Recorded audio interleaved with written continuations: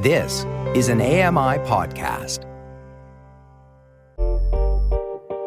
Hey, Dave Brown here. If you enjoy this podcast portion of our show, remember you can watch it live every day at 9 a.m. Eastern Time on AMI TV.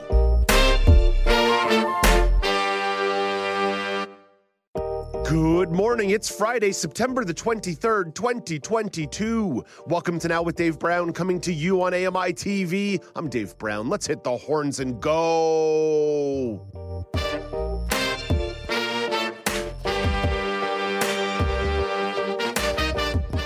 Coming up on the show today, the weekly news panel is looking very internationally. We'll start by discussing the developments in the Russia-Ukraine war.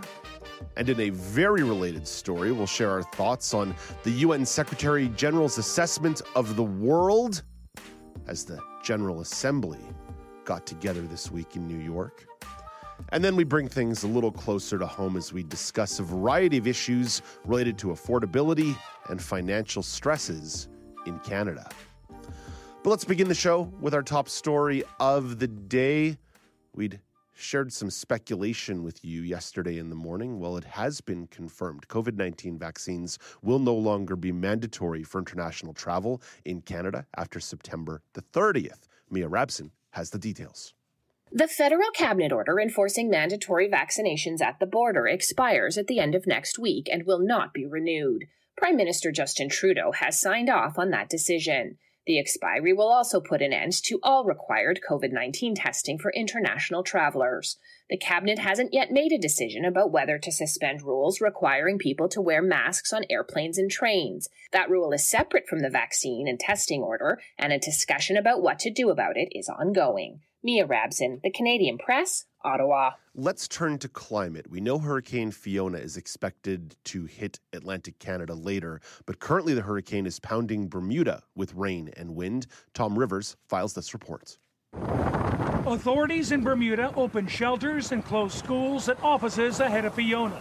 People knew what was coming and prepared. My doors, because I am right on South Shore, my patio doors are boarded up. They've been boarded since Tuesday. With Fiona on the move, the Canadian Hurricane Centre has issued a hurricane watch over extensive coastal expanses of Nova Scotia, Prince Edward Island, and Newfoundland. Tom Rivers, ABC News at the Foreign Desk. As you heard Tom Rivers mention, Fiona is expected to hit Atlantic Canada later today. John Lord, the minister responsible for Nova Scotia's Emergency Management Office, is urging people to brace for a significant storm. That includes securing outdoor items and trimming or removing damaged trees or limbs, having a 72-hour emergency kit ready, charging cell phones and devices, and ensuring you have a safe and secure place to stay. Stay home from the storm and keep away from areas in your home that could be hit with flying debris like doors and windows. Halifax Mayor Mike Savage wants people to stay up to date with conditions and emergency orders. If you live near the coast, you must be prepared to leave on short notice and pay close attention to possible evacuation orders. Throughout our entire Halifax region, you should be prepared for downed trees, extended power outages, and local flood conditions. Environment Canada predicts Fiona will reach Nova Scotia waters by late tonight before passing through the province's eastern mainland, Cape Breton, and Prince Edward Island on Saturday. Forecasters expect Fiona to move up to Quebec's lower North Shore and southeastern Labrador early on Sunday. Flipping to the other side of the continent, people are picking up the pieces along Alaska's western coast after the remnants of Typhoon Merbuk brought tidal surges and winds to some of America's most remote villages. About 21,000 people living along a 1,600-kilometer stretch of coastline were impacted by the storm. Governor Mike Dunleavy says there has been significant damage to roads and homes. It's a large, major natural disaster, stretched over 1,000 miles of our coastline. So in terms of preparation, when you're dealing with something of that magnitude, you do the best you can to prepare for it. You can't stop it. Obviously, we know that. About 130 members of the Alaska National Guard and other military organizations have been activated to help remove debris and clean up after the storm. Let's get to our daily polls. At Accessible Media is where you find us on Twitter. Accessible Media Inc. is where you find us on Facebook. Yesterday, we asked you, have you tried a trending challenge on social media? 20% of you said yes. 80% of you said no. Today's daily poll at Accessible Media on Twitter, Accessible Media Inc. on Facebook. Do you keep an emergency supply kit in your home? If yes, please comment on what it contains. Of course, this relates to the storm that Atlantic Canada is expecting later today to last throughout the weekend. So it's a yes or no question, but certainly I'd love for you to chime in by replying to the tweet or quote tweeting or jumping into the comments section on Facebook and telling us what you keep in your kit. Mine is simple: a flashlight, a portable battery charger for my devices, a couple granola bars, well, about 10 granola bars / protein bars for a bit of eats. And I also keep some AA batteries and a AM radio, because the one thing to keep in mind is that you may lose your internet in times of an emergency. So very wise to keep something that can keep you connected to important notifications, because typically that AM band is AM and FM band is going to be a little bit more stable, even in an emergency. So like to keep a couple basics around there to get out in a tricky situation. Alex Smythe, what about you? Do you keep an emergency kit around the house? We keep all the supplies necessary for the kit, but it's never really in like a kit format, if that makes sense. Like we have, blankets, food, water, batteries, flashlights, radios, all the necessary things that you want. To just, they're in their own separate locations. We just happen to know where they are. I don't know if that's a good thing, especially when it comes to, an emergency. You never know what's going to happen, how frantic or chaotic something might be. So I think probably after seeing this question, maybe I should, consolidate everything into one place just in case we need it in case of emergency. Yeah, I had something of a come to Jesus moment after the Ottawa tornadoes in 2018 that basically knocked out power to my building for about 3 days. And it was surreal. We don't have time for me to walk you through my entire experience over the course of those couple days, but it was weird. And food and battery power were two things that I realized I desperately need in crunch time. Let's bring in Eliza Rocco. Do you keep a emergency kit around the apartment? So I'm in the same boat as Alex. I have a lot of the items recommended for an emergency kit, but they are all just scattered throughout my apartment. I do have a first aid kit. I have matches. I have lighters. I have candles. I have a flashlight. I also have lighters, but they're not for emergency reasons. Well, you never know when you need one, right? Yeah, it's true. In an emergency situation, I will have lots of lighters. Exactly. I have cash. I have cans of food. Yeah, but I think I'm going to run home later today and just put all of those things in one place. Keep them a little more organized. Yeah, I've got a little shelf in my kitchen that has all that stuff kind of all in one spot. So it's a grab and go if I need to, if I ever find myself in that situation. Eliza, thank you for this. Thank you. That's Eliza Rocco. You can vote on the poll at Accessible Media on Twitter, at Accessible Media Inc. on Facebook. You can also catch up with Alex Smythe, who has the national weather forecast.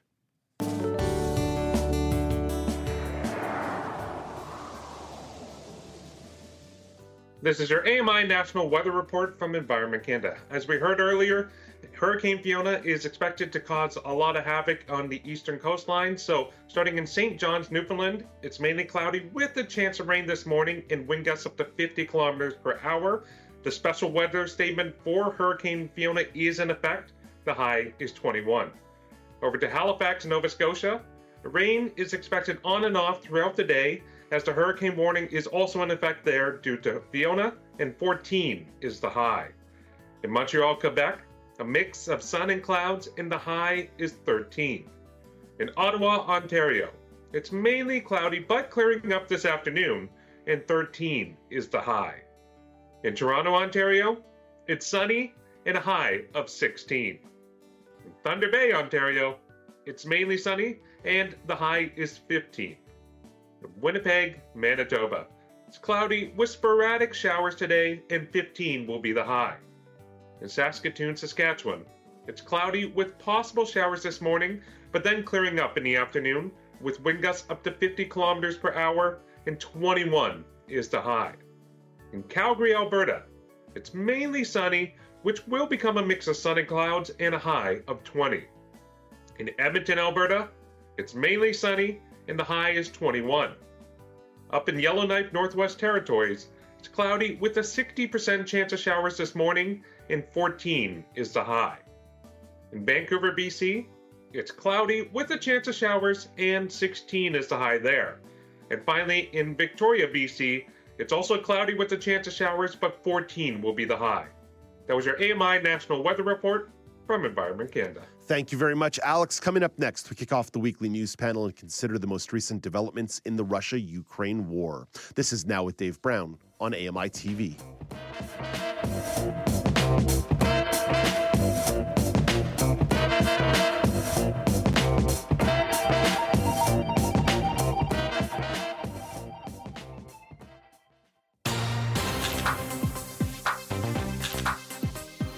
Welcome back. It is Now with Dave Brown on AMI. It's Friday morning, which means we assemble the weekly news panel.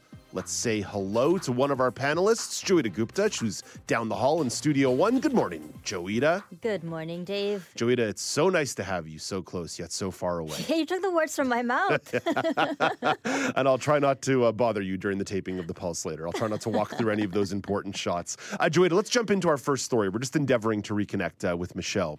Ukrainian President Volodymyr Zelensky says Russia's decision to mobilize reservists shows Moscow's not serious about negotiating an end to the war. Zelensky says Russia must be sanctioned for its invasion of Ukraine.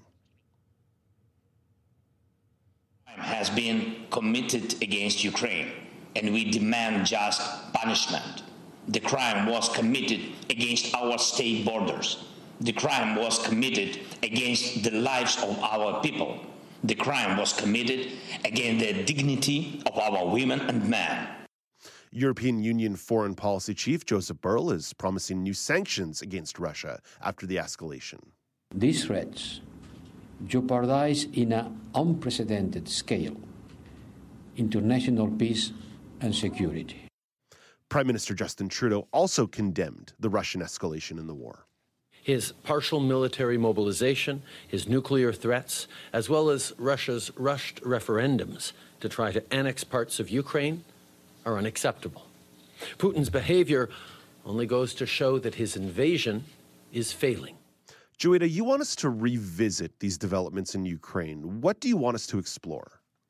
So much to explore in this particular story, Dave. It is a rapidly developing story, one that has dominated the headlines in the last week, and there are many threads to pull apart.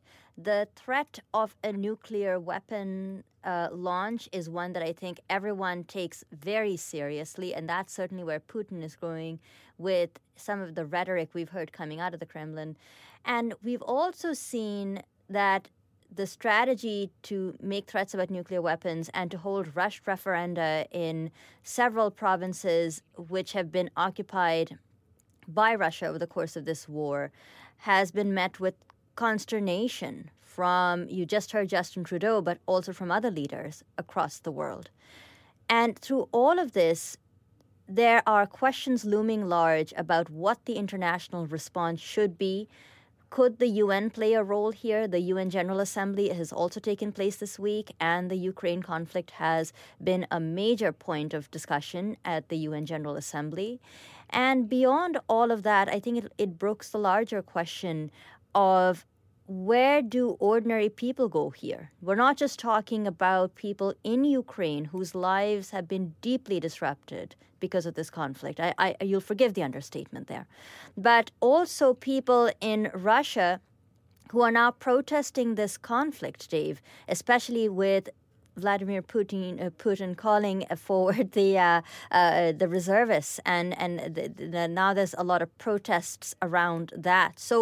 So much to unpack in this particular story, and I think maybe a place to really start that conversation is what kind of a response we take right here in Canada. So let's start there. Let's start with the Canadian response. Certainly, Justin Trudeau and the federal government have been supportive in terms of supplying weapons, in terms of supplying money, support. They've already taken a pretty strong role. You've heard the Prime Minister talking quite a bit this week at the UN Assembly about the situation in Ukraine. So we come to Michelle. Michelle, do you imagine the Canadian role may change here, or do you expect the status quo? I honestly don't imagine it will change a whole lot, just because getting involved in active armed conflicts has never historically been Canada's strong suit. Where I'm expecting to see more dialogue, and I think it'll be interesting to watch, is going to be around immigration response. There has been a lot of effort rolled out so far in terms of welcoming Ukrainian refugees, although their arrival here has not been smooth and the execution of those programs still leaves something to be desired. I don't imagine those needs are going to change anytime soon, but I'm also interested to see how that's going to impact on what Joita was referencing earlier in terms of the Russian mobilization. Now, ordinary citizens are going to be roped in. There were some interesting figures flying around about flights filling up rapidly within the first 24 hours after that announcement was made. For context, I thought this was very striking. That's the first time that they've tried to do conscription and mobilization on this kind of scale since the Second World War. So this is a big step for them. And obviously it hasn't gone down very well among at least some of the Russian people. There were anti-war protests across the country, hundreds of arrests. Like I said, lots of people trying to skip out of town and get a flight out of there, a one-way flight. So in terms of Canada's role, I'm going to be interested to see how they handle that now that there is that additional wrinkle in the refugee crisis. But in terms of additional help, it's possible. Certainly, there's been call for Canada to offer more aggressive types of arms than what has been provided so far. Will be interesting to see if that actually comes to pass. But Ukraine has been able to fight back some offensives in recent months. So I don't know. I don't think there's a huge appetite, at least politically, for Canada to step up its armed part of the support for Ukraine. Yeah, we spoke pretty extensively about this with Professor Marta Dajcik from Western University yesterday about what's going on the ground in regards to that 300,000 people conscription, especially from some of the outer reaches of the Federation, not necessarily the wealthy folks in Moscow, but a lot of ordinary folks from the far reaches of the country, and what kind of political challenge that creates domestically. I fully suspect the Canadian role is going to be about status quo. We don't have the military capacity to really go above and beyond, other than just more money and more of the type of weapons that we're giving. The really heavy artillery is going to come from the United States, from Britain, from France, from way more industrialized military powers. But Joita, what do you expect in regards to the Canadian role? I didn't expect that being down the hall from you would result in this kind of an extreme mind melt, Dave. But it's the water. It's the water in the coffee machine in this place. But yes, I think in terms of military aid, I suspect we'll see the status quo continue. I know that in June of last year, the government did commit to $626 million in military aid, and that has included things like equipment, some of which has been rolled out. But Ukraine is asking for more military aid in the form of armament and weapons, and I'm not sure if Canada is going to go along with that request for increased military aid. It's, as Michelle pointed out correctly, not really been part of our traditional role. Canada, of course, famously known as peacekeepers. But it is interesting because just in the last week or so, the tide of the war really does seem to have turned in favor of Ukraine, and I wonder if what Canada will really end up doing is the kind of thing it's always purportedly been very good at, which is negotiating an end to the war or pushing for some kind of a diplomatic solution. It could include the return of all occupied territories to Ukraine, or it could also include putting pressure via NATO on both parties, Russia and Ukraine, to bring a speedy end to the conflict. There was a really interesting conversation that took place, at least from some quarters. There was a call on Canada to prevent Russians from visiting the country. That is something that the government had refused to do. And I have to say, in light of some of the developments around the conscriptions and the flights that are filling up and the people who are leaving en masse, that was probably a good decision. And I think that one the government is likely to continue to stand by. I will echo Michelle in saying that like we should be accepting people from Russia who wish to flee, Canada needs to continue to the extent as much as possible, accept Ukrainian refugees. Obviously, there's always possible avenues to make the resettlement process a little smoother. And so I hope that we will be able to do that. But I think we have seen a lot of support from Canada, both from the government and also in terms of civil society, in terms of trying to make Ukrainian refugees as welcome as possible. I would be very very interested to see, because I think I mentioned this whenever we last discussed Ukraine, that there is a well-established diaspora of, a Ukrainian diaspora in Canada. Mm-hmm. And I would be very curious to know whether the changing tide of the war in that part of the world also results in changing demands from Ukrainians living right here at home, because that might be a more compelling reason for the government to change its course of action. Let's move over to... to... If I can jump in for 2 seconds, too, with just on the Ukrainian connection note, and this is strictly speculation, there's no indication that she's been involved in this, but Joeita talked about Canada helping to play a role in negotiations. We happen to have a deputy prime minister in the form of Chrystia Freeland, who is A, Ukrainian, and B, has proven her mettle as a negotiator during the new U.S., Canada, Mexico trade deal. So yeah, just putting that out there. You never know. It's right? It's a valuable thought. It's a really valuable thought.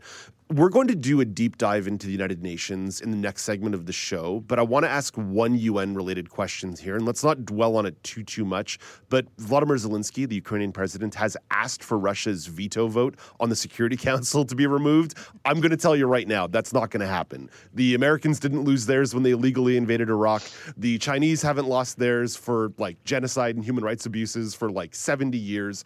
Russia ain't gonna lose their Security Council vote. But Joeita, do you have a thought on that? Yeah, I agree with you, not least because a couple of things are happening. One, the UN Charter actually makes Russia a member of the Security Council, and two, in order to make any kind of a change to the structure of the UN, including removing the veto from one of the members of the Security Council or to change the composition of the Security Council itself, not only do you need a 2/3 majority of the General Assembly, but you also need, get this, all 5 members of the Security Council to agree. That's not likely to happen. And but there are workarounds. I'll grant you that there are workarounds because because at one point the United Nations did replace the nationalist government of China, the one that's based out of Taiwan, with the government in Beijing. So they do find workarounds, and international lawyers love to look for these loopholes. But in order to enforce any kind of a loophole or workaround, you're going to need a lot of political will from everybody in the room, basically everybody who's a UN member except Russia and possibly China, basically saying, we're going to ignore this rule. And again, it's not very plausible that is going to happen. And I think Zelensky knows that too. I think he knows it's highly unlikely that Russia is going to have its veto taken away. I think he was trying to make a public statement about how overwhelmingly powerful Russia is and how the odds are stacked against them. The one last thing I'll say is there's that really famous instance about the UN acting in Korea and sending troops. So people might be saying, well, why isn't the UN getting more involved? Well, that was because Russia actually decided, they would say unwisely, to boycott the Security Council meeting. So I don't think that's going to happen either. So just to keep that in mind as well. Michelle, I think Joeita laid most of that out there, but any thoughts on Zelensky's perpetual attempt to shift Overton windows? Not much to add beyond what Joeita said. Honestly, I totally agree with you. I don't think that's going to happen. And I feel like Zelensky didn't really have much choice other than to make that kind of demand, because it's the kind of thing that you ask for in a case like this. When you're faced with a power imbalance and an aggressor who holds an unusual degree of international sway under the circumstances here. Worth noting that the Security Council did try to vote to ask them to shut down the war in Ukraine, and wouldn't you know, Russia objected to that. Yeah. So I think it makes sense and is politically savvy of him to not only highlight the power imbalance, but make those kinds of demands. I mean, it's kind of a negotiating basics, right? You ask for more than you're willing to accept. Yeah, so. Number one rule in negotiation, and make the big ask, and then it's easier to find a solution or a compromise somewhere in the middle. Michelle, Joeita mentioned the referendums, and we also heard the Prime Minister mention the referendums in that clip that I played off the top. I don't put much stake in these. Sorry, I keep throwing cold water on all these points. I don't take much stake in these because it's not exactly clear that Russia has free and fair elections in their own country. I don't imagine how free and fair these referendums may be either. Pass the cold water pitcher. I'm with you completely.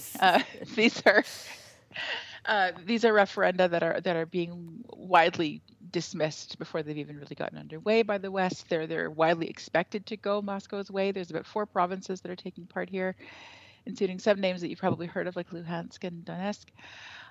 But yeah, expect these to go much as expected and to be treated as such. And as Moscow would add yet another sticking point to these complicated discussions. It's also hard to say, like, hey, we're having this referendum about whether or not you want to be occupied by Russia, but those of you who don't want to be occupied by Russia probably fled. Mm-hmm. So, exactly. There's all, like, it's not even just, is this election free and fair? Is this even, like, legitimate when half that population has been displaced, or more than half that population has been displaced? Joita, I don't mean to throw cold water on your own premise, on your own question, but any thoughts on the referendum? I was actually going to say, hand that pitcher over, unless there's, because I'd love to, douse it with a bit of cold water myself. It's like a Tuesday at Cafe Campus over here. We're just passing the pitcher around. Let's just turn this into a water fight. But I think it's an interesting question because you're right. It has been roundly criticized as a farce by most international leaders. In France, Macron saying he's not going to recognize the results as valid. Germany following suit. You heard Justin Trudeau right off the top. But I think it's really interesting to see why he might have made the claim. There's at least one expert based in Canada whose name I'm sorry I cannot recall, who said that they basically need to have this referendum, these referenda now, or they're not going to be able to do so in 10 days, because that's the extent to which the tide of the war has turned. I think there is a lot more going on here for the Kremlin. A couple of things come to mind. First, they're trying to consolidate their position. And I think these referendums serve as a prelude to annexation. So in the 4 provinces, Michelle mentioned them, there is a large Russian-speaking population, and there has been a push to join Russia for a very long time. So Russia is trying to hold these referendums to show that, look, people in these provinces want to join Russia, and they want to be a part of Russia. And so they're trying to do a couple of things here. One, they're trying to shore up support for, on the basis of sovereignty and self-determination. But they're also trying to perhaps shore up support at home because this war has gotten very unpopular in Russia. And I think they're trying to change the channel or shift the discourse by saying, but you see, we're not invading Ukraine. This is a fight for fellow Russians. This is a fight for Russian on Russian soil. So I think there's a lot of things happening here. And there are no international monitors present, so your point about these referendums being free and fair is well taken, or not being free and fair rather should be. There's a wide speculation that the results will be rigged in favor of the Kremlin. But the one other thing I'll point out is that these referendums are also taking place in the context of a massive crackdown on civil liberties, which we don't really have time to get into here. But I think that context is also very important to consider. There's always an appeal that any government can make, or any institution can make, or any advocacy organization can make about self-determination. So that point is definitely well taken, Joita, that certainly as they try to frame this, they say this is about giving the people of these provinces the opportunity to self-determine, which that could fall upon some sympathetic ears depending on where you live in the world. But the framing is critical. I think the practicality will certainly water that one out. Let's finish where Joita started in her opening remarks, which is nuclear war or nuclear weapons, which have loomed large over this, even since the Crimea invasion in 2014. And it's loomed large over the run-up into this, into the early days of this, and where we stand today. And it seems every couple of weeks, somebody, particularly Vladimir Putin, will muse about nuclear weapons. I don't put too much stock into those musings unless he legitimately is interested in ending the world, and I don't think he is. But Michelle, what do you make of the conversation once again being of nuclear weapons once again sort of rising up in the discourse? Well, I think it just is a testament to the power of that threat that it keeps coming up, right? You can't afford not to take it seriously, at least to some degree. I don't personally imagine Vladimir Putin's going to necessarily pull the trigger on stuff immediately, but I will say that early on in the war, I distinctly recall visiting with some relatives, and some news alerts started to come out about a potential breach at a nuclear plant in Ukraine. This was, the war at this point was 3 or 4 days old. And we all got kind of spooked. Everything was put to bed. There have been subsequent alarms just like it in the days since that didn't provoke the same reaction. But it is a very real and grave threat, and Ukraine is at the center of it. So I think it's inevitable that that subtext enters these conversations. And while I don't necessarily think the threat is imminent, I think it is potent, and I think it's always going to be part of the backdrop as any kind of negotiations take place after this. Joita, we finish where you started in regard to nuclear weapons. Yeah, I think the threat of nuclear weapons is always taken seriously. But I want to pick up on that word negotiations. I think that some experts have made the point that when you consider the degree of atmospheric contamination associated with any kind of nuclear strike, given that Russia is so close to Ukraine, they're basically targeting themselves as much as they are targeting Ukraine. And I suspect that the Kremlin knows this. So many experts have actually called the bluff in this instance. They're not saying that we don't take nuclear threats seriously, but they are saying that this might be a ploy for the Kremlin to get the West to put pressure on Ukraine to come to the negotiating table and make concessions. Well, we're started this news panel in the world of international politics, and coming up next, we'll explore a little bit more deeply what happened in New York this week as part of the UN General Assembly and consider exactly what role the UN is currently playing in international politics. This is the Now News Panel on AMI.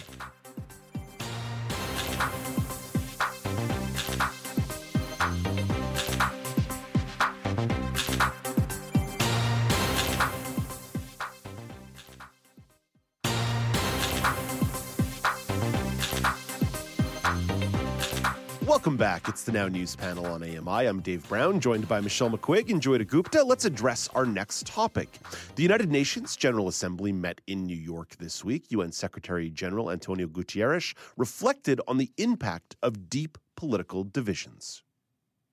Our world is in peril and paralyzed. Geopolitical divides are undermining the work of the Security Council, undermining international law, undermining trust and people's faith in democratic institutions, undermining all forms of international cooperation.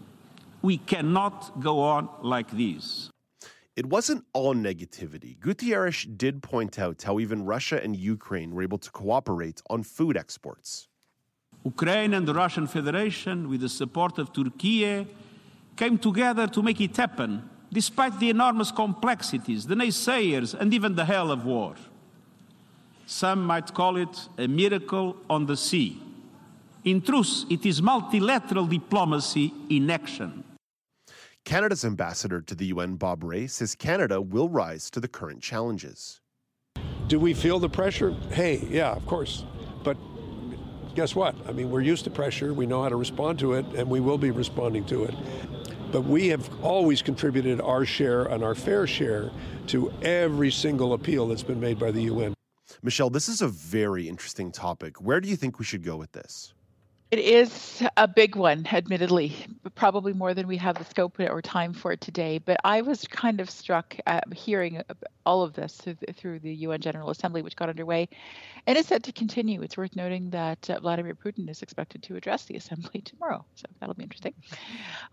But hearing the kind of almost apocalyptic talk from Antonio Guterres was very striking to me. We're not accustomed to hearing said out loud the kind of things that we often seem to think in our heads. I think a lot of people who might consume a lot of negative news and think, what is going on with the world? Why does it feel so broken?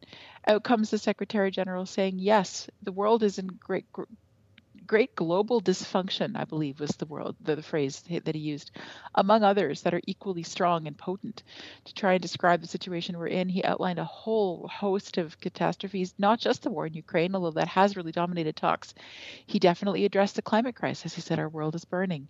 He talked about the rise of extremism. He talked about the affordability crisis. He talked about food shortages. There really is a wild amount going on. And when I hear the Secretary General of the organization that, at least in theory, is supposed to play a role in stopping many, if not most, of these crises, I have to ask myself, okay, are things going exactly as they ought to with the UN? Has its role evolved to keep pace with the times? Is it a role that even could accomplish what it wanted to, even under the best of circumstances, under which we're not currently operating? These are just the basic questions. And from there, obviously, there are so many different directions one could go. So I think it is a pretty complex issue wrapped up in a fairly simple question. Joyita, let's start with Antonio Guterres' assessment of the world. I have to say that probably falls in line with how I feel about the world somewhere around my second bottle of wine. What do you make of it? before I get to that, do you mind do you mind indulging me with a bit of a language-related quibble? Sure. And the quibble is this: the phrase that we heard, and that he used was, "The world is in peril and paralyzed." Why does disability have to be a metaphor for everything going wrong? That was my quibble. Okay, moving right along. I actually agree with the general's principle and the sentiment behind what he's saying, and I think he's given voice to a lot of frustration that people are feeling, and the deep sense of feeling like the world, Michelle put it really beautifully, that the world is burning. And he was very good in articulating not just where there was hope, but I think doing a very good job of laying out that there are challenges on every front: political, diplomatic, economic, environmental. And I think it was discouraging in the sense that you then flounder when you hear something like this and you say, well, where do we go from here? Where are the solutions at? And yet, in the very act of naming the problems facing the world today, in front of an audience comprised of world leaders, there was something very powerful that happened.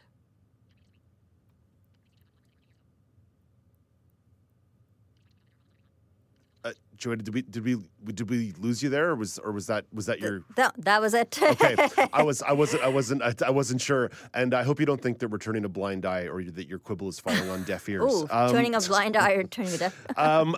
Let's talk about the role the UN plays in the world. We got into it last segment in regards to the fact that it's maybe not as strong as a geopolitical police officer as some folks hoped it would be due to the vetoes that exist in the Security Council, but it still plays a really important part in the operation of the world. I'm thinking specifically about the floods in Pakistan right now. UNICEF is on the ground right away. That's an organization that goes out there and does that. The UN does, in terms of their human rights work, does a lot of the actual data collection that we need to understand global policy around human rights issues. So to me, Michelle, the UN still plays a critical role in the world. It's just not as a geopolitical police officer. This is it, right? I don't think it's possible to talk or responsible to talk about the UN as a big tent in such broad strokes, because there are so many areas in which it is involved, and in which it does some really good work. You talked about a couple right there. I'd argue that UNESCO does some valuable work in helping with a number of aspects. The food delivery project is one that the UN was instrumental in helping to broker. We talked about the ship bearing a UN flag carrying grain out of Ukraine. That came about largely through a UN brokerage, even if it had cooperation of other powers, as Guterres said off the top. So yeah, it is very actively involved in some critical work. But I think that there's a poor understanding of exactly what the UN does and what its various agencies and arms do. And it is admittedly a fairly complex organization, even for friends of mine who have worked within it. But more than that, I think it is also dealing with some issues that are beyond its scope. I'm thinking of this war specifically. Obviously, this is not going to be the body that helps to resolve it. And also on climate change. A lot of the COP conferences have been UN-led, and we've all seen what happens with a lot of these. They lead to some commitments sometimes that don't necessarily get followed. They're endless talks that don't necessarily feel like they're leading somewhere as concrete. At the same time, the UN is one of the ones that presents data to help really unequivocally sound the alarm on this crisis. So I find it difficult to parse the UN because of its sheer complexity. But there's no question that it does provide some form of value in certain areas, just not necessarily where people might expect them to or want them to. Joy, I know you addressed it a little bit in your opening remarks, but what do you make of some of those arms of the UN that continue to offer it the validity that has it deserve the attention that it gets on the world stage? Yeah, I mean, there are many agencies and high commissions and other bodies affiliated with and under the umbrella of the UN that does remarkably good work, whether it's the World Health Organization on COVID or the human rights work done by the UNHCR or, yes, UNESCO's done some good work, although I have to point out they've come under some fire for corruption and squabbling. But all that said, let's go back and crack open our history books.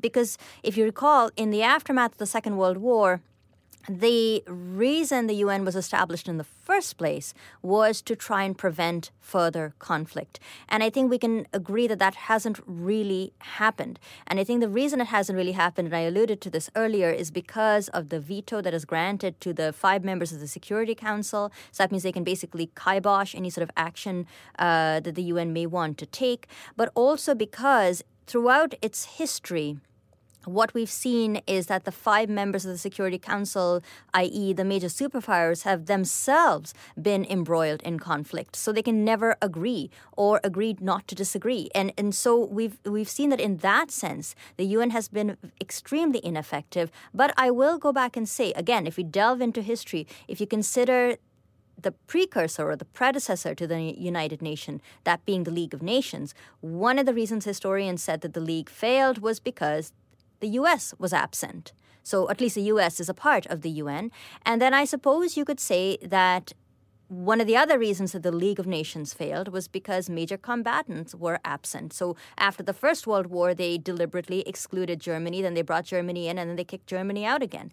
And I guess the argument could be made that once Germany was excluded from the League of Nations, what little oversight there was basically disappeared into the ether, and Germany was given a free hand, and we get the rise of Nazism and the Second World War. So, yes, they've been pretty ineffective by virtue of the Security Council structure that I think I spoke in the previous segment about how difficult that is to change. They've been pretty ineffective about curtailing the, if you'll allow me a bit of a colloquial phrase, the bad behavior of Russia or the United States or other superpowers. But then the question begs to be asked,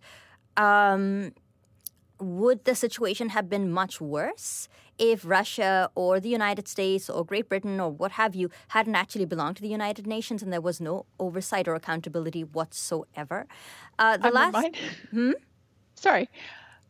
Go ahead. I'll go after. Well, the last thing I wanted to point out, and this is kind of a weird one that takes a little bit of that it took, at least I struggled to wrap my brain around this, is that at least in order to be an effective peacekeeper, the UN may actually need to have a military force of its own, which it doesn't have, and that does.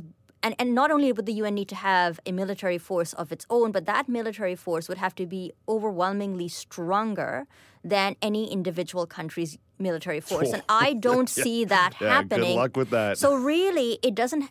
The UN has been ineffective in curtailing a superpower with strong military capacity. Where the UN has been successful is in routing countries that are smaller and weaker, and again, if you'll allow me to just say this in plain terms, disliked by everybody on the international stage. Michelle, last word goes to you on this.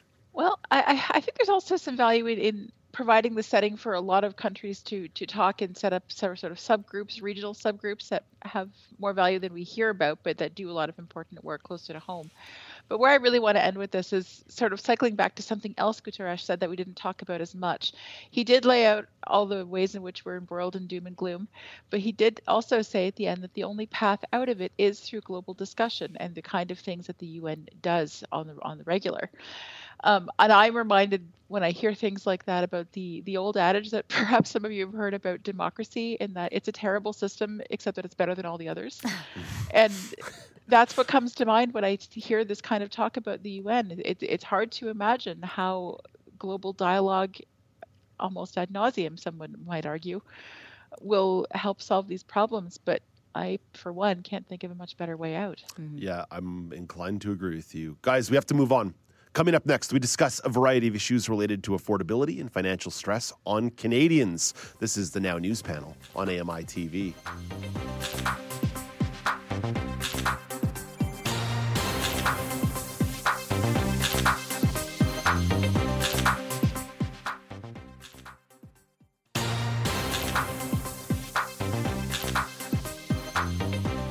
Welcome back. It's the Now News Panel on AMI. I'm Dave Brown alongside Joeita Gupta and Michelle McQuigg. We've got one more topic to discuss. Let's talk about affordability and financial stress. You never hear about those stories in the media. There have been quite a few stories that fit into this topic that broke over the week. Let's start with inflation, or I suppose you could actually call it deflation. Stats Canada released August's inflation numbers month over month. Prices went down by 0.6%. However, year over year, prices are still up significantly at 7%. Desjardins Senior Director of Canadian Economics, Randall Bartlett, says there are some positive indicators.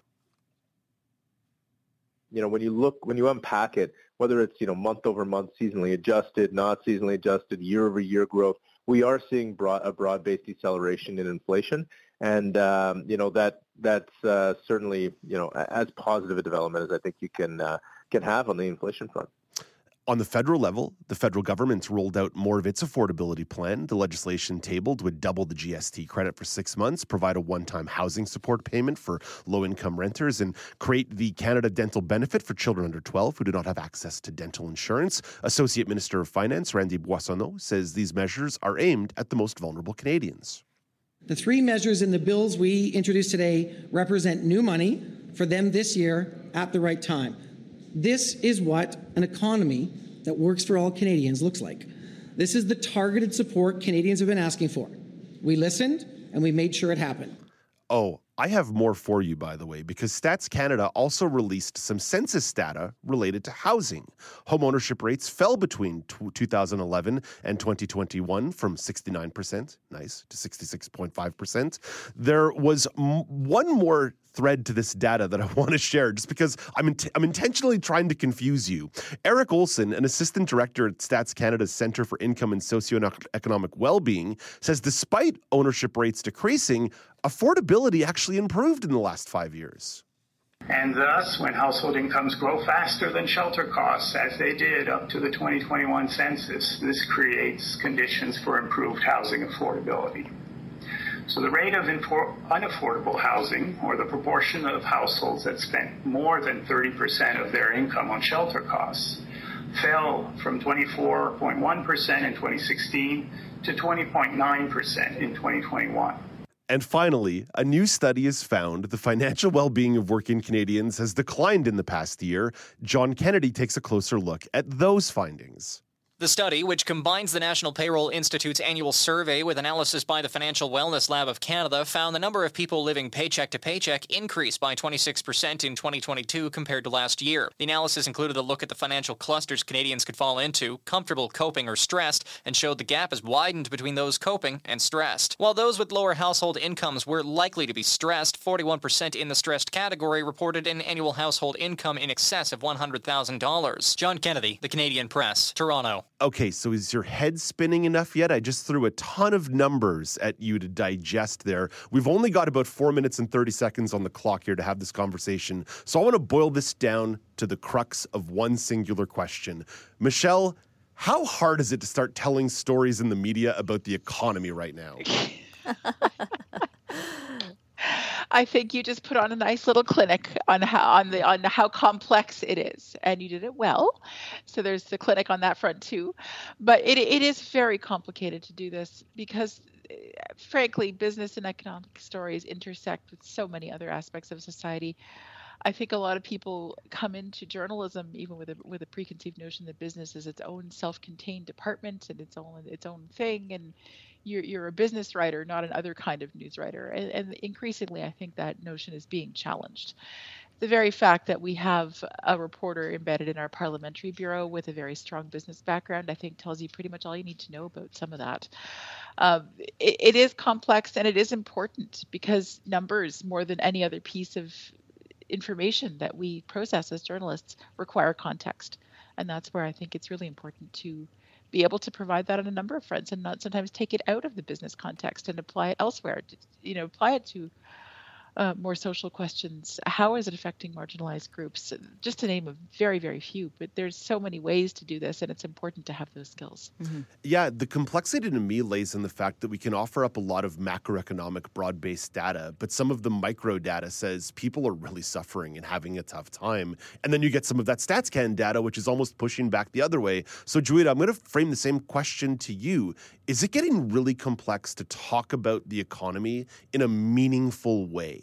Yeah, Dave, we live in complex times, as was pointed out in a previous segment. So yes, it is now more than ever challenging to tell economic stories, but I will contend that it has always been challenging because there is very little economic literacy. And I will go so far as to say there's very little economic literacy amongst journalists in general. Maybe you've got a few specialists in journalism who have a background in economics or business, and maybe they have a better grasp of it. But for a lot of us, like when I do chase producing, I'm basically giving myself a crash course on economic terms when I'm writing or producing a story. And then it puts up all these interesting questions about the kinds of guests we bring on. Typically with an economic story, I'll go to an economist who then predictably speaks economies. And that isn't really something that resonates with audiences. And that doesn't really resonate with audiences because the one way to kill a radio story, I had a senior producer tell me once, is to like cram it full of numbers. So, but then how do you not tell the story through the numbers? Is it sufficient to tell a story that just talks about people's lived experiences and their impacts without bringing in the numbers? What does responsible journalism look like in that situation? And the other part about economics is if something is good for one set of people, it's probably bad for another set of people. And bringing in that level of complexity can be very daunting in an article with a word limit or in a radio segment that runs 5 to 6 minutes. Yeah, so. Welcome to capitalism, where there are winners and losers on either side of it. Joeita, you mentioned economic literacy. I do want to make mention that the mighty AMI Audio Podcast Network does have a new podcast launching today called Eyes on Your Money, which is all about offering a lot of that economic knowledge from a real baseline point of view for the first 10 episodes, and they're going to try to build from there. So it's something that we're actually trying to do inside the AMI family right now, is build some of that economic and financial literacy right from the ground up in a super accessible way. So really cool idea that's going to be launching today. You can find that on your favorite podcasting platform. Michelle, I'm going to say goodbye to you. We'll talk to you on Monday morning as part of the weekend news recap. So all the best to you. Thank you. Have a great weekend. Joeita, just before I fully say goodbye to you, tell me, we previewed it yesterday on the show, but give me a little bit of insight on the Pulse episode that dropped yesterday. Oh, the one that dropped yesterday with Andrea Callanan. Oh, she is a genius. Her journal article in the Canadian Journal of Disability Studies basically says, think about the disability memoir as an accessibility device or an assistive device that people with disabilities provide to able-bodied people. Oh, that's so her interesting. thesis. It's so interesting. I was blown away by it, Dave. I mean, I asked her during the interview, I said, how do you come up with these things? And one of the things that she said that really resonated with me, she said, it's because of my disability. It's because, my brain is wired differently from the norm. So I see patterns where other people might miss them. And so it just goes to show you that, we've talked about things like blindness gain on the Pulse before, but there are gains and really powerful insights that come from your embodied experience of living with a disability. Joeita, that episode made its debut yesterday at 1:30 p.m. Eastern Time, but folks can find it on demand on their favorite podcasting platform. And of course, they can also check out the Pulse on our YouTube page as well, which is super, super neat. Joeita, best of luck filming your next episode today. We'll talk to you next week. Thanks very much. That's Joeita Gupta, host of The Pulse on AMI Audio. Michelle McQuigg is the weekend news editor at the Canadian Press. Coming up after the break, I have the regional news update. This is Now with Dave Brown on AMI.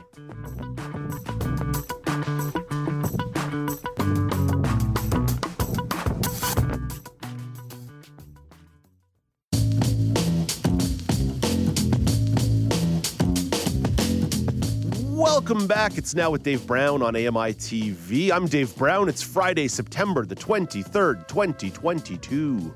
Coming up in the second hour of the show, Michael McNeely will chat about the importance of diverse representation in Disney's remake of The Little Mermaid. And Karen McKay from the Centre for Equitable Library Access will run through this year's finalists for the Writers' Trust of Canada shortlist. So many literary awards. They need to get on the same page, if you will, and just have like one thing, Pulitzers. That's it. Maybe have two. For years we had the Oscars and the Golden Globes, or the Emmys and the Golden Globes. Yeah, we're allowed two now. But every time we talk to Karen McKay, it's like this short list, that short list, this long list, that long list. It's too many books, too many shows. Can't read them all. And that's why we appreciate that you spend some time with us. Let's begin the hour with the regional news update. British Columbia's Seniors Advocate says almost half of seniors in the province are living on annual incomes that amount to less than minimum wage. Isabel McKenzie says BC ranks last in Canada, providing key financial supports that include monthly income supplements. The 2019 median income for BC seniors was $30,750. What that means is that half of British Columbia seniors are living on less than $30,750 a year, and that is less than minimum wage. Among Mackenzie's 10 recommendations is a call for extended health benefits for seniors, include coverage for mobility aids, eyeglasses, and hearing aids. Staying in British Columbia, the city of Merritt, BC, is launching a 4-day workweek pilot program in hopes of attracting, recruiting, and retaining workers. The program will see City Hall closed on Mondays, with operational hours extended by an extra 1 hour and 45 minutes from Tuesday through Friday. The city's chief administrative officer, Sean Smith, says he hopes this compressed week will allow the city to compete with other jurisdictions. We're excited to give it a try, and hopefully that does yield the benefits we're anticipating for our employees, and we're hoping that the public really enjoys it as well. And if not, learn from it and pivot back. That's the beauty of the pilot. Smith says he expects the pilot will launch this fall. Over to the prairies. Something a little bit more fun here for a moment before we get back to the serious. The eastern slopes of the Rocky Mountains may seem an unlikely spot for a hot air balloon festival, but the town of High River, Alberta is celebrating the event for the 10th straight year. Event director and High River Town Councillor Jamie Kinghorn explains why the festival started in the first place. It started in 2013 as a result of, or partly because of the flood that happened. We wanted to do something for the community. I lived in the community. I still live in the community. And I've been to a number of balloon events and felt that this might help lift some of the spirits of the folks in town, to get that lift of spirits. There are 23 hot air balloons registered from all over the world.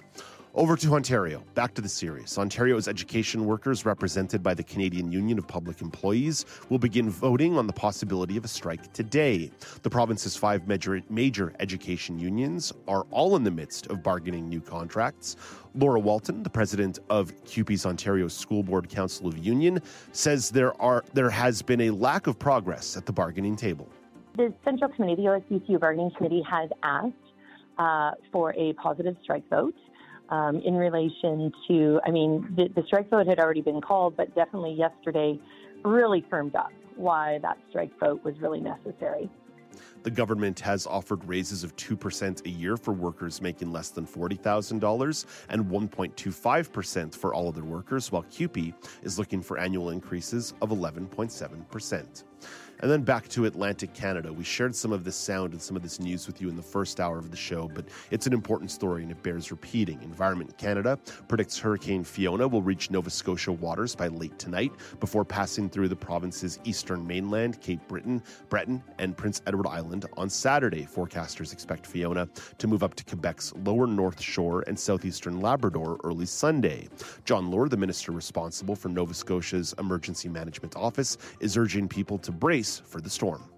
That includes securing outdoor items and trimming or removing damaged trees or limbs, having a 72-hour emergency kit ready, charging cell phones and devices, and ensuring you have a safe and secure place to stay. Stay home from the storm and keep away from areas in your home that could be hit with flying debris like doors and windows. And let's once again play some sound from Halifax Mayor Mike Savage. If you live near the coast, you must be prepared to leave on short notice and pay close attention to possible evacuation orders. Throughout our entire Halifax region, you should be prepared for downed trees, extended power outages, and local flood conditions. I want to remind you, of course, our daily poll, not to be crass, also relates to emergency preparedness. So at Accessible Media on Twitter, Accessible Media Inc. on Facebook, we're asking you, do you keep an emergency supplies kit in your home? Yes or no? And if you do want to get involved in the comments section or reply to that, please do and tell us what it is you keep in the kit. Let's bring in Brock Richardson. He's the host of the Neutral Zone, and he's here for a sports chat.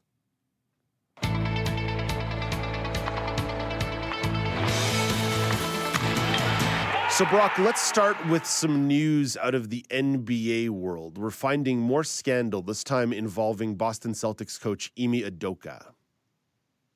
Yes, so he will be suspended for the entire 2022-2023 season for his role in a consensual relationship with a female staff member, as per Adrian Wojnarowski, who broke it first.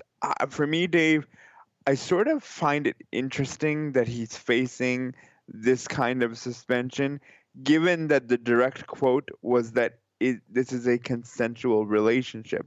However, as I started to think about it, I thought to myself, well, it could possibly because they just don't want this sort of activity happening between employees at a workplace such as this one. Conflict of interest plays a part in all this.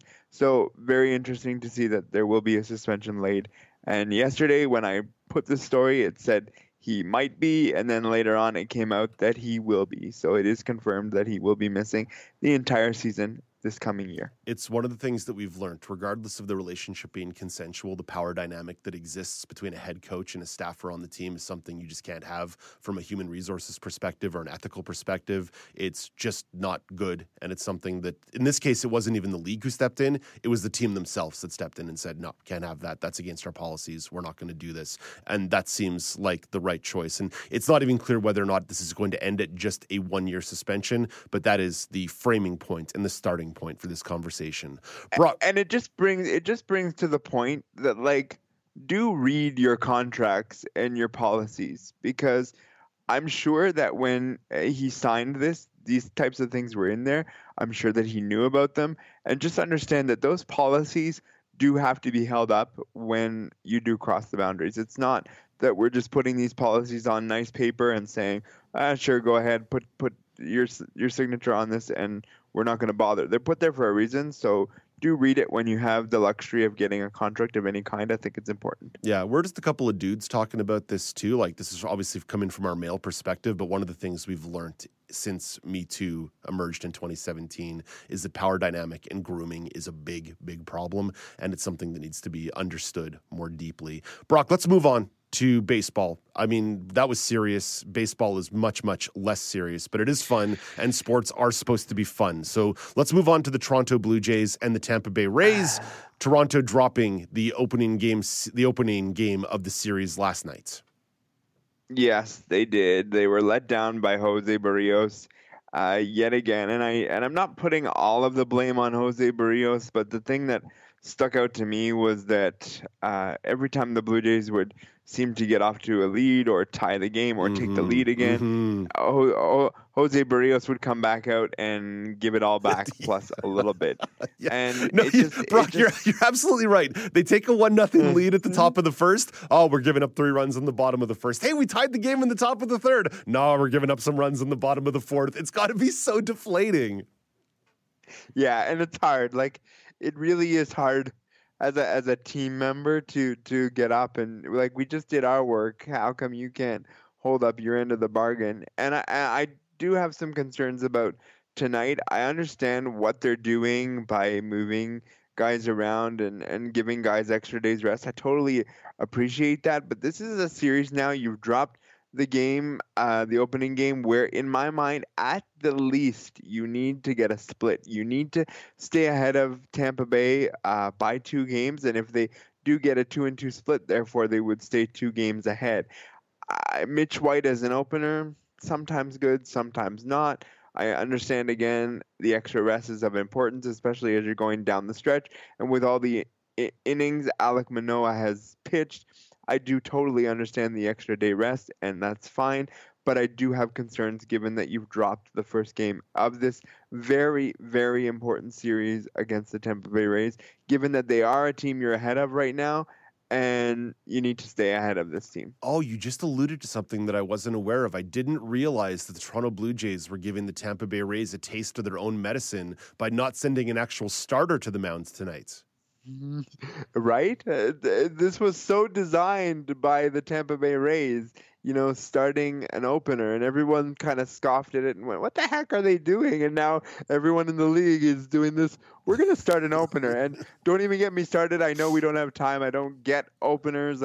Why are we doing this? If the next guy's gonna pitch 4 or 5 innings, I digress. Anyway, moving on. This series is important.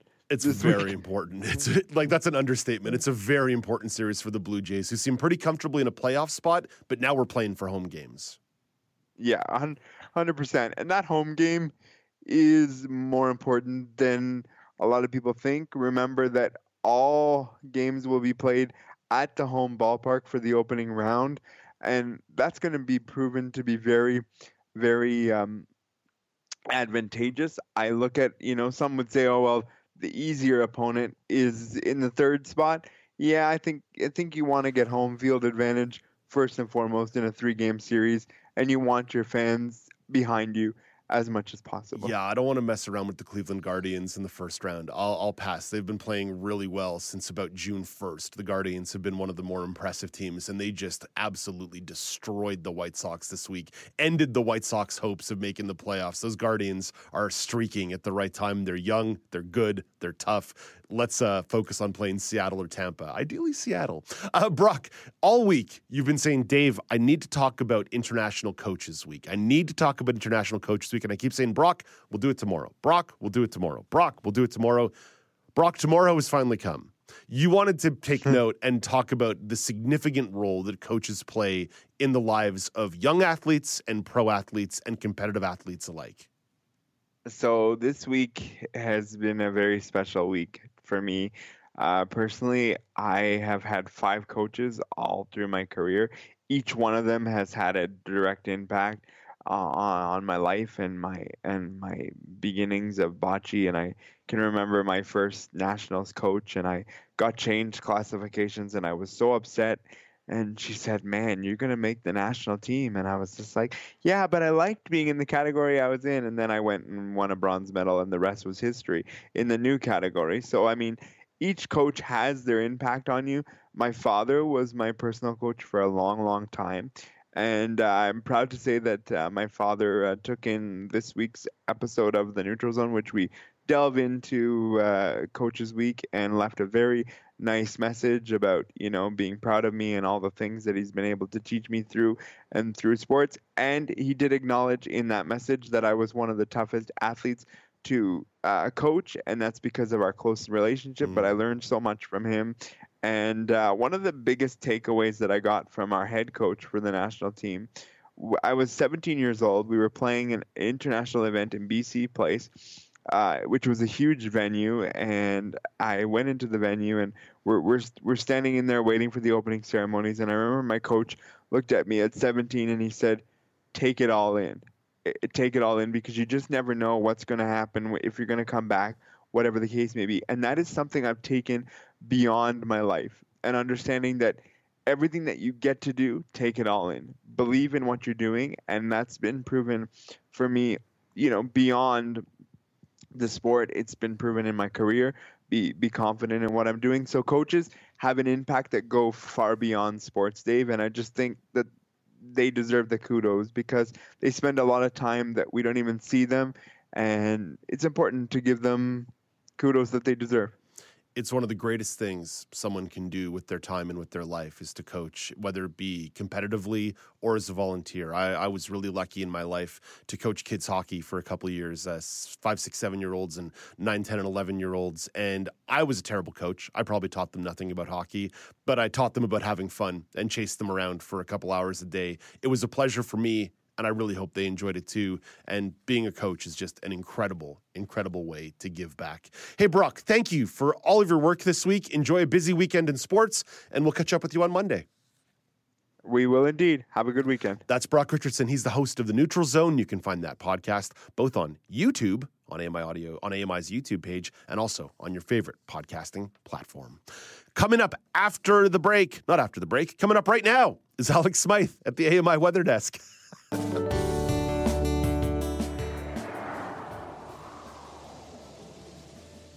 Here's your AMI National Weather Report from Environment Canada. Starting in Corner Brook, Newfoundland, it's mainly cloudy with rain beginning this afternoon, and the hurricane warning is in effect due to the incoming Hurricane Fiona, and 21 is the high. In Charlottetown, PEI, it's raining with more expected throughout the day and into the evening, and the hurricane warning is in effect there as well, and it's a high of 14. In St. John, New Brunswick, it's mainly cloudy with a chance of rain this morning, and a tropical storm warning is in effect due to Hurricane Fiona, and it's 13 is the high. In Quebec City, Quebec, it's a mix of sun and clouds and clearing this afternoon, and a high of 13. In Toronto, Ontario, it's sunny and a high of 16. In Sault Ste. Marie, Ontario, clouds are clearing this morning, and 18 is the high. In Brandon, Manitoba, there's showers today, with 14 as the high. Regina, Saskatchewan. It's mainly cloudy with a chance of showers this afternoon and a high of 16. In Lethbridge, Alberta, clouds are clearing this morning with wind gusts up to 50 kilometers an hour and 20 is the high. In Red Deer, Alberta, it's mainly sunny, becoming a mix of sun and cloud later, and 20 is the high there. Up in Whitehorse, Yukon, it's cloudy with a chance of showers this morning and early afternoon, and wind gusts up to 50 kilometers per hour with a high of 12. In Kelowna, BC, it's a mix of sun and clouds with increasing cloud cover as the day goes on, and 21 is the high. And finally, in Vancouver, BC, it's cloudy with a chance of showers, and 16 is the high. That was your AMI National Weather Report from Environment Canada. Thank you very much, Alex. Coming up next, Michael McNeely will discuss the importance of diverse representation in Disney's remake of The Little Mermaid. But first, Windows 11 is getting an update. Sherry Preston has details in Tech Trends.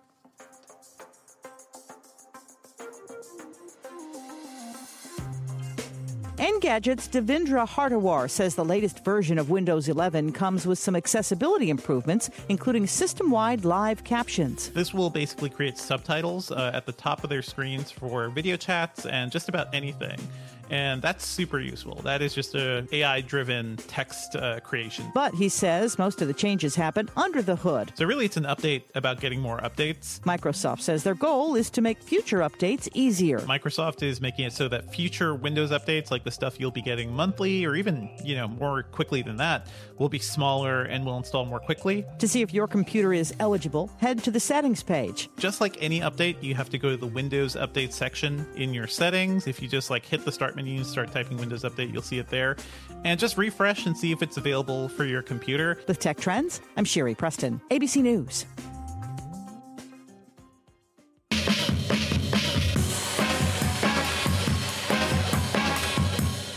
Welcome back. It's Now with Dave Brown on AMI. You know Disney. They love remaking some of their old films into live action. So, The Little Mermaid. It's going to be swimming its way towards theaters soon, but it's garnering some attention online over some backlash regarding casting. Here to discuss some of the issues surrounding the film is Michael McNeely in Kingston, Ontario. Hey, good morning, Michael. Good morning. How are you doing? I'm well. Always interested in talking about issues like this. The trailer for The Little Mermaid dropped about a month ago. Bring me up to speed on the backlash.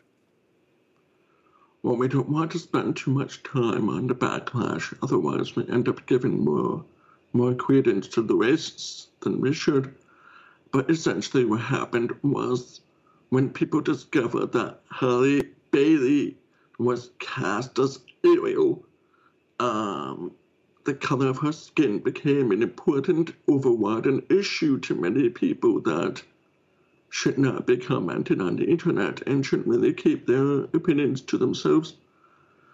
But alas, suffice it to say, these tools managed to ruin everyone's day on Twitter by more or less whitewashing the trailer itself using CGI, replacing Halle's face with the white face, and getting themselves banned off Twitter.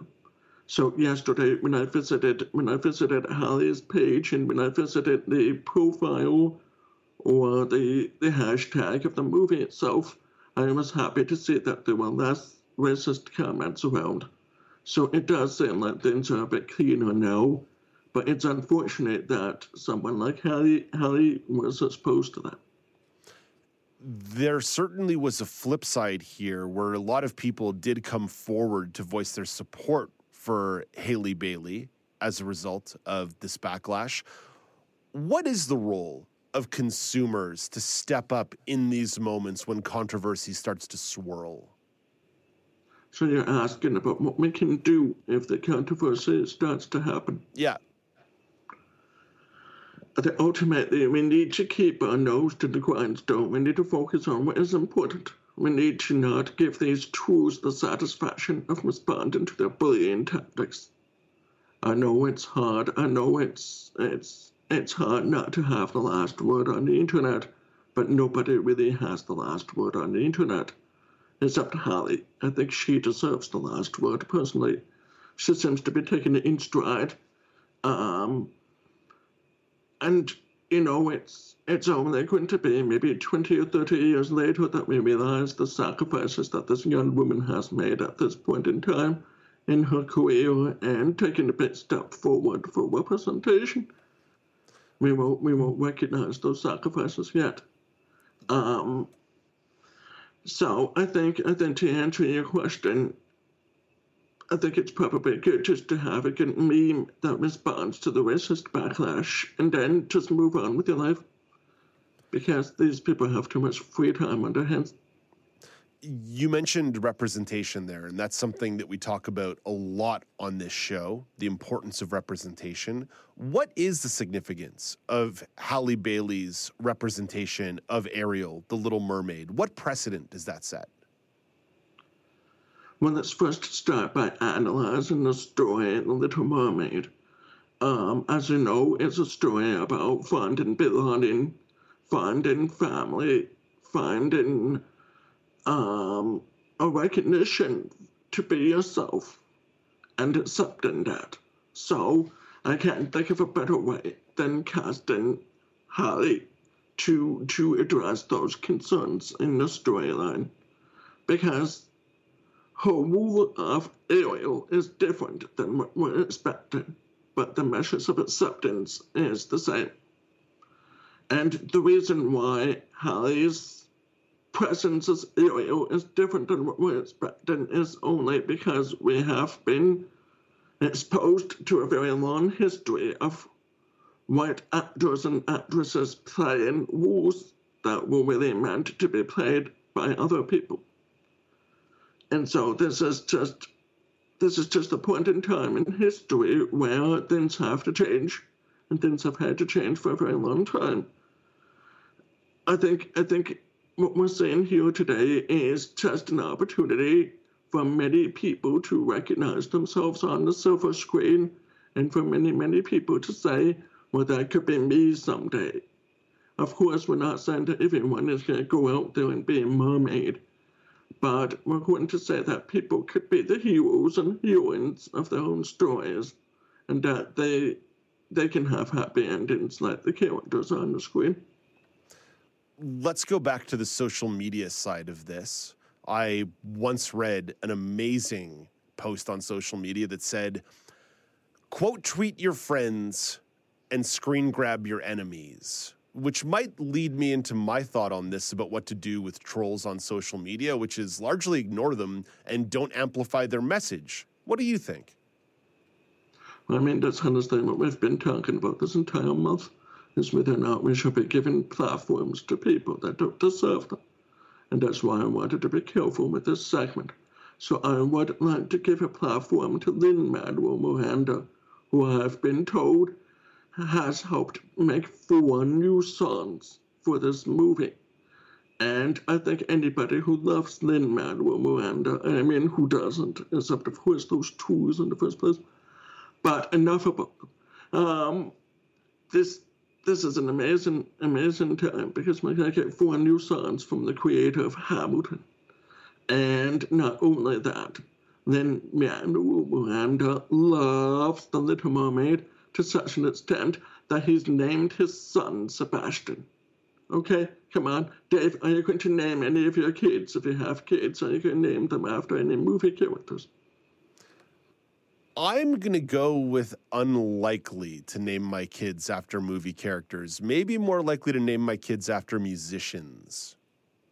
Okay, so I look forward to meeting your kid, Led Zeppelin, and your other kid, U2.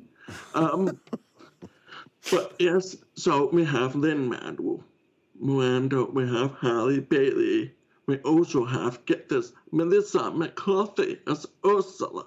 Come on. I like that. I want to see her spinning, just like that Ursula did in the original, where she's floating and spinning. Okay, I don't know why that will make me happy. But we also have more actors of color. We have Javier Bardem, believe it or not, as Tristan. And I think the names just keep going on and on. So the question here is this movie going to be good? I am just personally a little bit tired of this remake wagon. But it's important that I can have an opinion that doesn't necessarily infringe upon Halle Bailey's ability to act in this film. I know that she can act, I know that she can sing, and that she deserves to have a woo. I'm just tired of seeing the same story repeated over and over and over again. Yeah. But here we are. Here's another Little Mermaid. And you know what? To some extent, I'm kind of a hypocrite. Because I could watch Hamlet 25 times. And I'm fine if there's another Hamlet movie. So I just have to remember that some people may be looking at The Little Mermaid as a work of Shakespearean genius. Yeah, I'm inclined to agree with you, Michael, that I'm also a little tired of the live-action remakes, especially because pretty much in every case, the live-action Disney remake has been worse than the original. Aladdin was worse than the original. Lion King was worse than the original. Beauty and the Beast was worse than the original. So to a certain degree, I'm tired of this because the movies haven't been as good. It has nothing to do with casting or inclusion or anything like that. It's just the movies aren't as good. They're not as whimsical. They're not as fun. Michael, any final thoughts before you swim away? Like, there's a story here. There's a story about somebody who is trapped.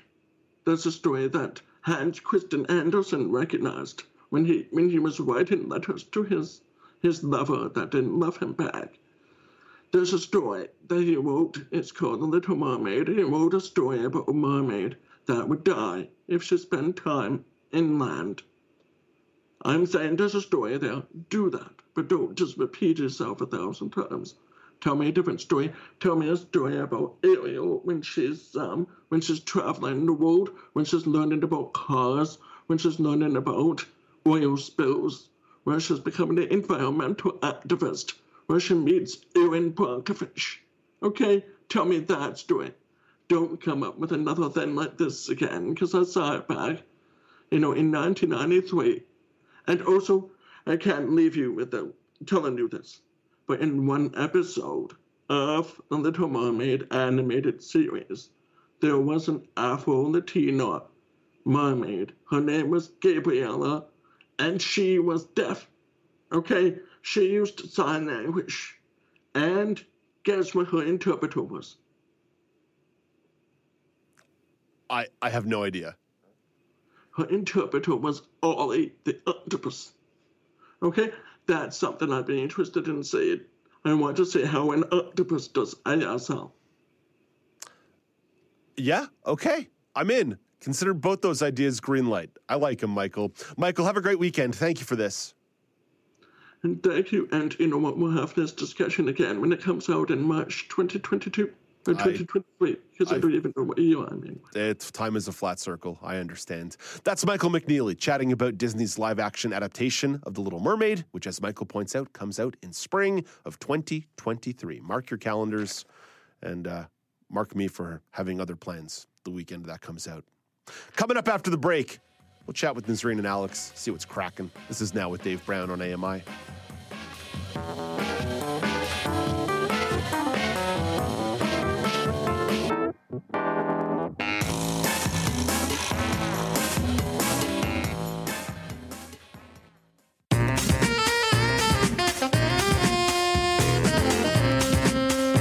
Welcome back. It's Now with Dave Brown on AMI. A reminder that you can always reach out to the show. No matter what you hear, whether you like it or you don't like it, we want to hear your feedback.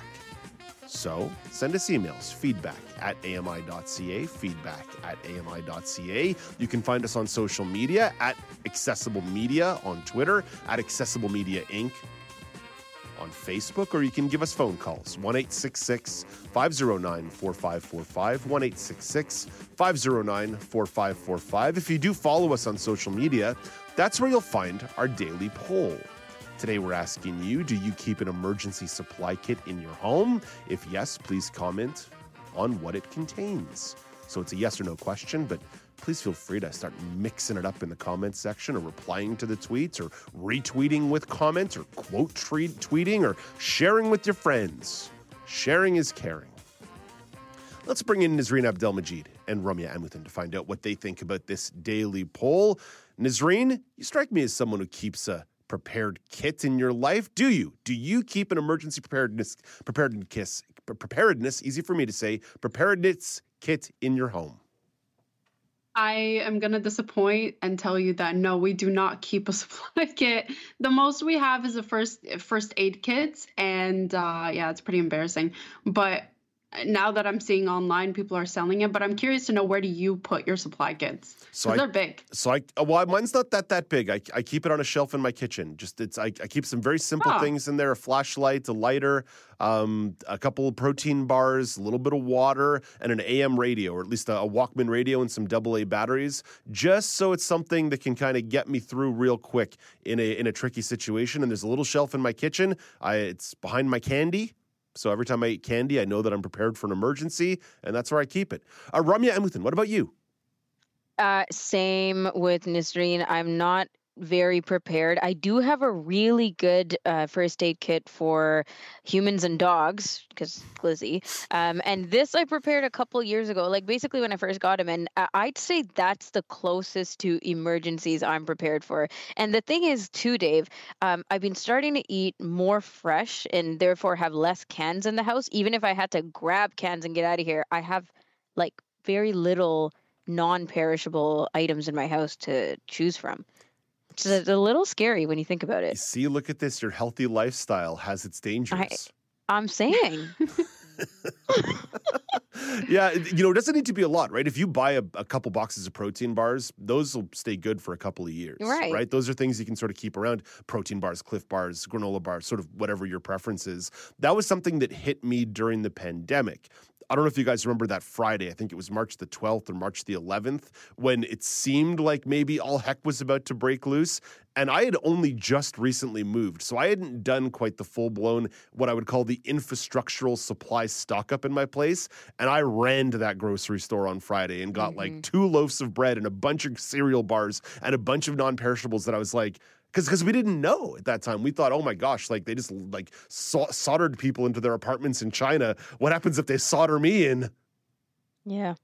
It's true. There were lots of moments like that even throughout the pandemic, but I still, part of me was like, but are we doing this for real though? You know what I mean? Like, especially when you started hearing about how drastic it got at the grocery stores with toilet paper and all these other things. I was like, do I really want to be a part of that fear? Because it plays a game with you mentally as well. It does, yeah. I was in denial. Yeah. Go ahead, Nazreen. Yeah, I was saying I was in denial. I mean, maybe not stocking up and getting all those supplies that are important for real life situations, emergency kits and things like that. I think we were in denial to be like, as you said, Ramya, should we be part of that fear? I don't know if this is all for real. Maybe people are just, I don't know if I want to live in fear like that. But it's not living in fear. It's just being prepared. It's being prepared. Yeah, there's a big difference, right? It's one of the balancing acts that we walked a lot throughout the pandemic as broadcasters of what is the difference between sort of relaying information and trying to stoke fear. And it's the same thing today with this hurricane that's expected to hit Atlantic Canada. You don't want people panicking or like getting into shoving matches at grocery stores. But the fact is, the government of Nova Scotia is encouraging people to have 3 days worth of supplies on hand. And in a sense, it's our job to make sure we're relaying that information. It's not our job to tell you how severe that hurricane may be. We leave that to meteorologists and experts who can actually offer insight. But it is critically important that we're passing along that information and certainly having these conversations in good faith about, do you make sure you've got 5 cans of tuna? Or as our friends in Newfoundland and Labrador would say, some storm chips. I'll never forget when Kim Thistle told me about a snowstorm out there a couple of years ago where she made sure to have her storm chips ready. And it made me so endeared to both Kim Thistle and the people of Newfoundland. It's true. And that's why the location, I think, sometimes, if not divides us, it makes me think like, oh, over there they have these challenges. Or, Atlantic Canada, we talk to Kim Thistle regularly on Kelly and Company. It's the same thing, right? She describes winter so differently than we do. But what happens in Toronto when you get a storm? You feel unprepared. Yeah. And I mean, we had that in January. Remember the second week of January? We had like 2 feet of snow that fell overnight. Nobody knew what to do, not even how to get off the highways. Yeah. I didn't even have proper boots.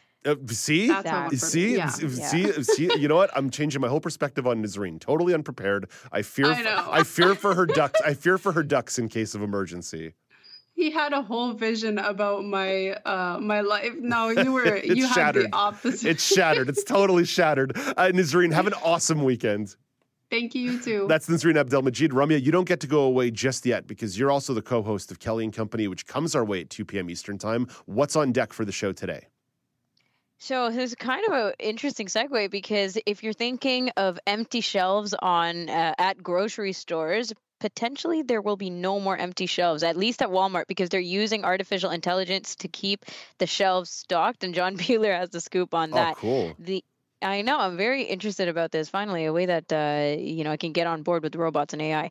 So the Helen Keller Center is building a new housing complex in the Toronto area, the GTA, and Karen McGee is going to fill us in on those details. We're also talking to Ryan Huey. He's telling us about a party. It's called a Garden Thank You Party, and it's to celebrate and recognize the volunteers in the industry. So not just the narrators and the authors and the publishers, but the volunteers. There's a ton of them, and they're being shown gratitude.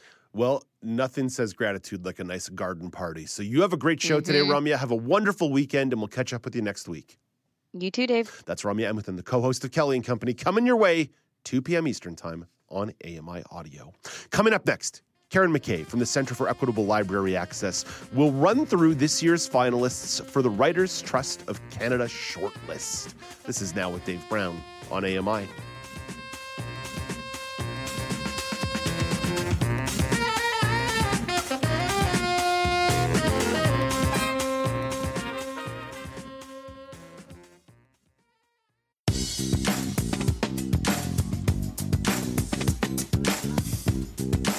Welcome back. It's Now with Dave Brown. Today we've discussed international relations, the economy, representation in film, emergency preparedness.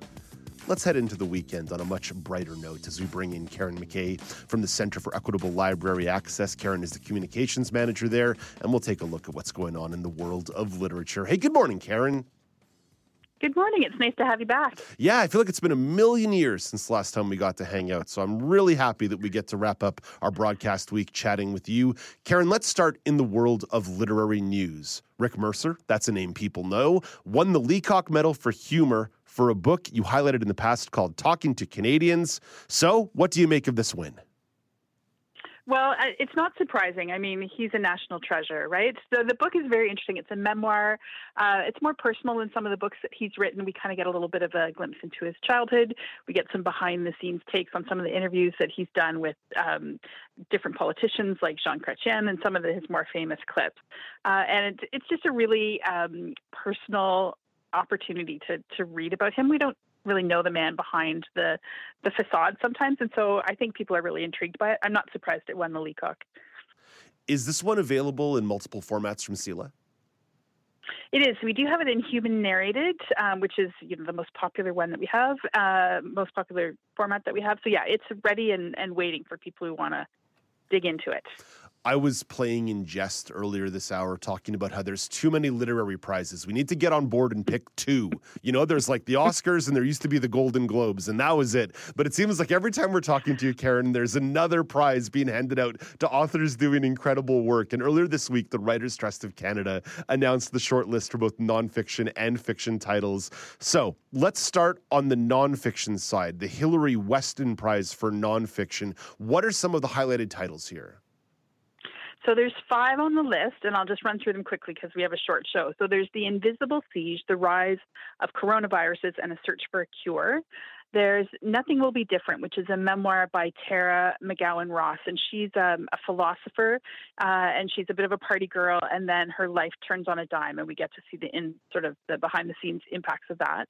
There's Making Love with the Land by Joshua Whitehead. Folks might recognize his name, and he sort of explores Indigenous identity and queerness and relationships between body and land and language. Very esoteric book. I think it's probably one of the winners. That's my guess. It will be the winner. The Long Road Home on Blackness and Belonging by Deborah Thompson. She's a leading scholar on the politics of race, but this is a personal memoir for her. And then the last one on the list is The Petroleum Papers, Inside the Far-Right Conspiracy to Cover Up Climate Change. So a very diverse collection of books to read, and not a lot of people that are really well known in this particular one, Joshua Whitehead aside maybe, but I kind of love that about nonfiction books, is that you get to be exposed to people that you might not otherwise read. I don't know if they're taking bets on the Writers' Trust shortlist or the Writers' Trust winner at ProLinePlus.com, but Karen's prediction, Joshua Whitehead, take that to Vegas and see what you can get. Yeah. Let's move over to the Margaret Atwood Prize for Fiction. Who are the nominees who made the cut on this side? So there's 5 again, and interestingly, there's 2 translated works on this list. I'm not sure we've seen that before. So the first one is Manon by Riyam El Khoury, and this is one of the translated works, and it's a story about a woman that visits her ancestral home in Turkey to uncover her family's past. This is a debut novel. The next one is Some Hellish by Nicholas Herring, which is about a lobster fisherman who's facing sort of a boring, mundane life until he cuts a hole in his living room floor and life changes. Sometimes I want to be in the heads of the authors to find out where they get their inspiration.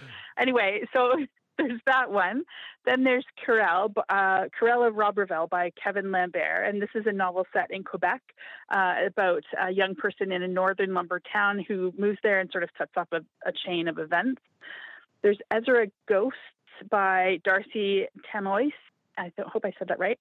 And it's a story about different characters dealing with fantastical circumstances. It's a short story collection. And the last one is Her First Palestine by Saeed Tebi.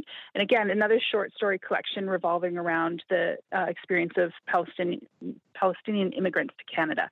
So again, not a lot of really well-known authors on this list, which I think is a really interesting approach.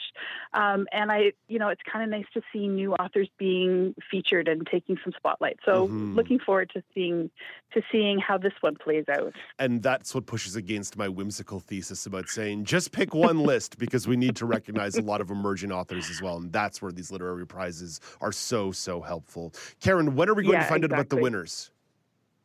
We will find out about them November the 2nd. The Writers' Trust does a big gala and announces both the winners for the fiction and the nonfiction prizes. So you've got a little over a month to read. Get busy. Get busy. Get cracking, turning those pages. Well, Karen, you make it hard because not only are you highlighting some of these nominees, every week you also offer us featured selections from the CELA Library, this time with the theme of International Daughters Day, which is on the 4th Sunday in September. And the first one you wanted to offer up your thoughts on was 111 Trees, how one village celebrates the birth of every girl. Yeah, so this is actually a children's book, but I thought it was an important one to bring forward, in part because it sort of embodies the reason we have International Daughters Day. And you may know the story. It's a story of a man, his name is Shyam Sundar Palali, and he's known sort of as the father of ecofeminism. And his daughter died of severe dehydration, and he was in India. And so he was just heartbroken, and he wanted to do something to honor her. So he started this program where basically he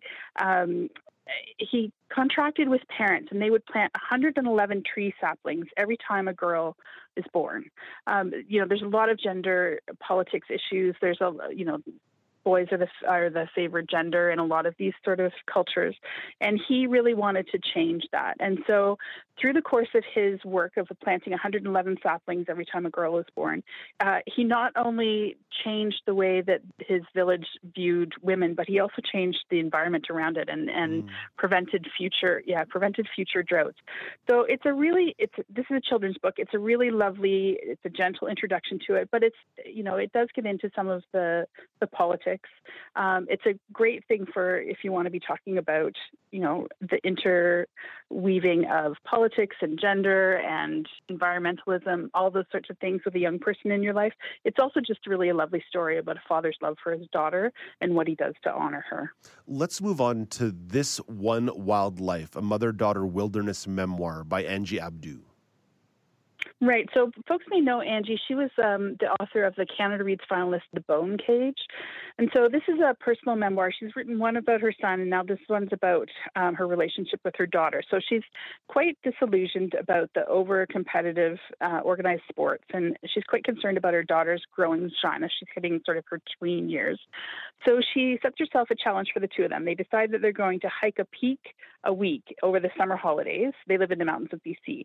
And so Abdu has somewhat idealistic expectations. It's going to be this really lovely moment to connect. And if you have kids, you know that sometimes your idealism doesn't always turn out to be the reality. So the book really digs into lots of different topics. It's not just about hikes with her daughter. They talk a lot about social media. Abdu herself has sort of been a victim of the idea of cancel culture, and it's really affected her mental health. So they use their hikes to sort of mitigate some of those kind of negative factors happening in her life. We also get to see the impact of the role of hiking on her own mental health, on her relationships with her kids and her partner as well. She's well researched, this book, so we get not only just sort of her opinions, but she throws in a fair amount of insights based on research. I think it's a really lovely book. You don't have to be a mother, you don't have to be a hiker, you don't have to be a daughter to get a lot out of this book. It's really about finding connection in nature, the dangers of social media addiction, and the goal to live kind of a more mindful, environmentally conscious life. So I like this one. That's a message that I think could resonate with a lot of folks. Karen, we've got another one here. It's a young adult novel, Throwaway Daughter by Tingjing Ye. Yeah, so this is a historical fiction take on what happens with the Chinese one-child policy on a family.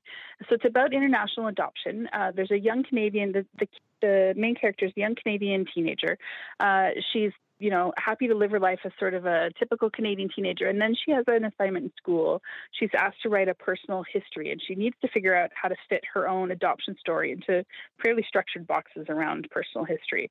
And so that gets her thinking. And then there's a news story about the massacre on Tiananmen Square, and she realizes that she needs to know more about her own history. So after high school, she travels to China to try and find her parents. And learn more about what happened. So the book's told primarily from her point of view, but we also get to see first-person accounts of her adoptive mother, the birth mother's family, the birth father's family, and the woman who took in Grace and worked to get her adopted. So we get to see sort of personal accounts of how this policy happened, how these decisions to give up a child are made, and the reasons and the sort of the history behind those. So it's not preachy at all. It's actually quite informative. It's beautifully written. And I think it's one of those things that, we really need the first person account to understand it. It's one of those sorts of stories that if you're looking from the outside in, you're really not getting the full picture. So I really love this book, and it's an explanation of what it means to be a daughter, what it means to be a mother, what it means to be loved, what it means to be chosen, what it means to be given up. So really a beautiful story. Karen, I have to hold you to about 1 minute on The President's Daughter by Bill Clinton and James Patterson. So this one, if you know Bill Clinton and James Patterson, you could probably figure out exactly what this story is all about. Michael Keating is the president. He orders an attack on Libya on one of the world's most dangerous terrorists. The attack kind of goes sideways.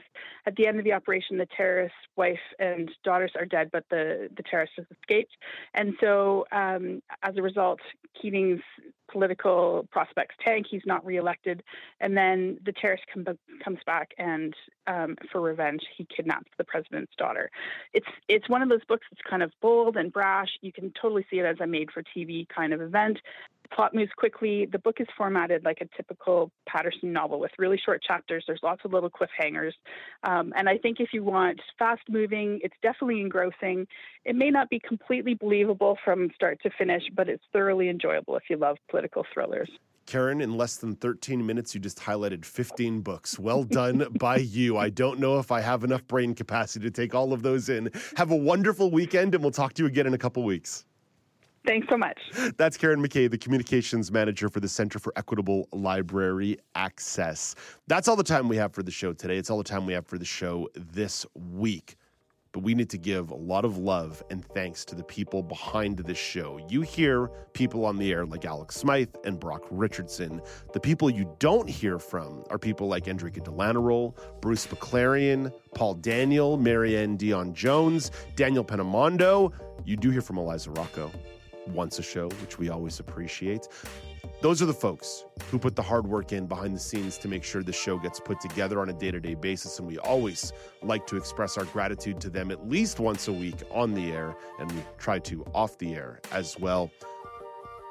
Big thanks to our technical team working behind the scenes as well in the IT department, and of course, the managers above us. Until we hang out again on Monday morning at 9 a.m. Eastern Time on AMI TV, I'm Dave Brown reminding you to play safe, play fair, but don't forget to have some fun.